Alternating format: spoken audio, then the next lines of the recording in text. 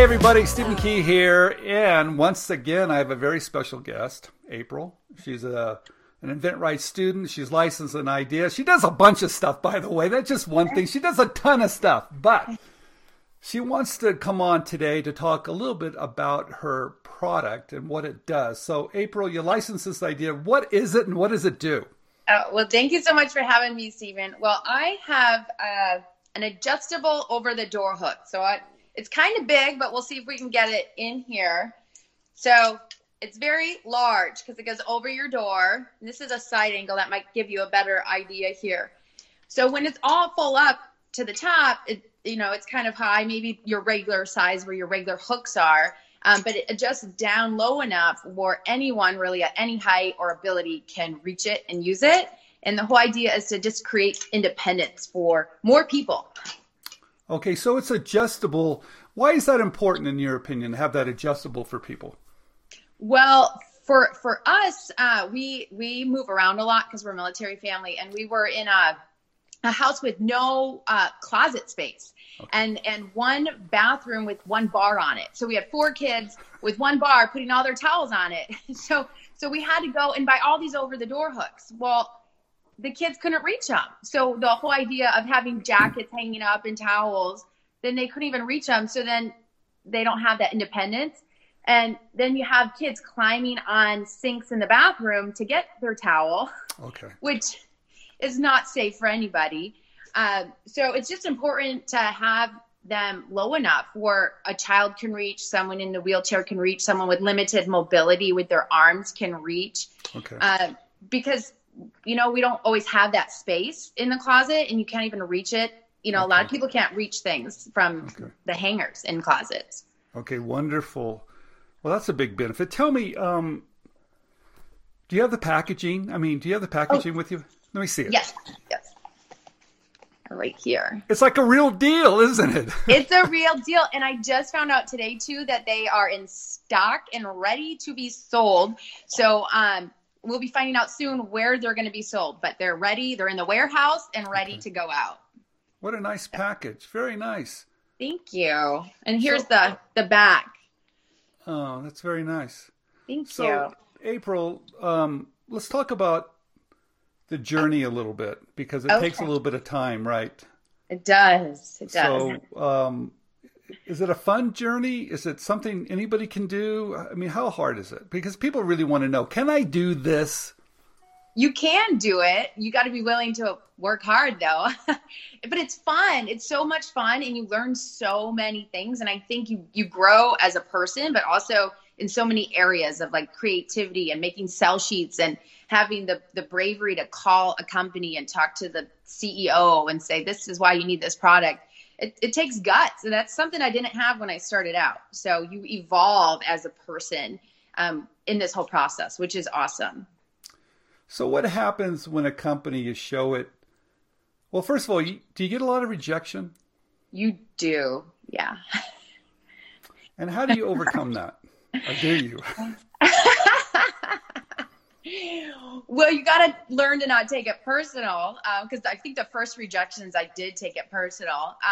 But you have to get through that, and they're not rejecting you. Your idea might not fit right with their company, even though I contacted companies that already make hooks thinking, oh, this is going to fit well. It just might not be where they're going or where they're looking to extend their line. Okay. But yeah, I think just become, knowing that it's not personal, and to just keep going, and persistence and patience. And I've, used different tools and techniques just to like calm down and refocus and just go at it again. So how many rejections did you get? Oh gosh, I don't, a ton. Over probably 50, 70. I don't know. A lot. I have a lot of pages, and I, write down every time I email or call a company, and you write it down, and every time you have any interaction with the company.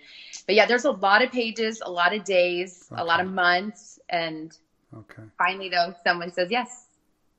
So what does it feel like when someone actually gets back to you and they're interested? Does it shock you, or is it like, wait a minute, what just happened? It's exciting. It's definitely really exciting. And what happened to me was I read your book, One Simple Idea. And after reading it and doing all the process, I had about a good dozen or so companies interested. And so that was exciting, but it was also like, oh my gosh, what do I do now? And so I didn't want to mess anything up. I didn't want to mess up the negotiations. I knew I needed help with that. So that's when, I became an InventRight student, was for that next process, which was so helpful. So helpful. So did you build a prototype? I mean, how did you do it? Did you build are you good at building prototypes? No. So with this one, I drew it, and I hired someone who does CAD and 3D printing. And then he was able to make a prototype for me with the 3D printing. So I knew it had to come apart for boxing. So this is what we came up with. And so the first one was a knob, and then there's a crossbar that attaches in, and you just put it together and slides up and down. So that was my first prototype. And I then made a video showing how it worked, showing the kids using it, being young, and then, higher height people using it. But yeah, it was a lot of fun and a lot of process. So did you shoot the video yourself, or did you hire someone to do it? No, we shot it ourselves. I did have help of my husband. We took a lot of pictures and then short videos, and then made one video compiling the short videos and all the photos. Okay. Well, once there was interest, how long did it take to sign the licensing agreement? Was it like 24 hours? Oh, gosh, I wish, right? It was I'd say about 6 to 8 months from initial interest to the day I was signing it, and then drinking champagne. So what does it feel like now to see it? That it's coming to market, it's got a box. I mean, it's like the real deal. How does it feel? It feels amazing. It just feels like, not only did I put in a lot of work into it, but my family and my awesome prototype guy and the company that I licensed with, just to see how it evolved. This was the first one that the company made, had their manufacturer made, like their first way they did the knob too.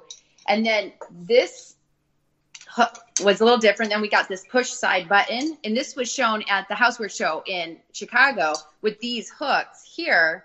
And then it evolved even further. They got a lot of great feedback. People wanted it, but they wanted it a little fancier. So then now this is the hook.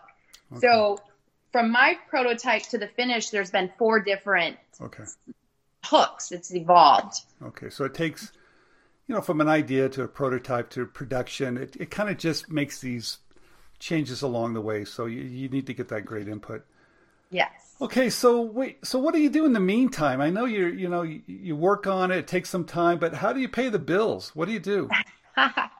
Well, I love to teach about natural health and educate and coach people in natural health, plant medicine, chemical-free living, essential oils. And because I've learned a lot from it, and our family has changed so much using natural health, I mean, that's how I stay focused. I use essential oils to focus, to calm, to be brave before I call companies.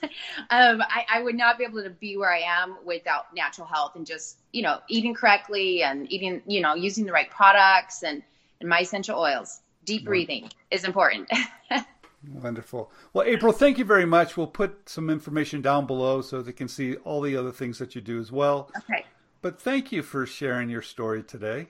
You are welcome. Thank you so much for having me.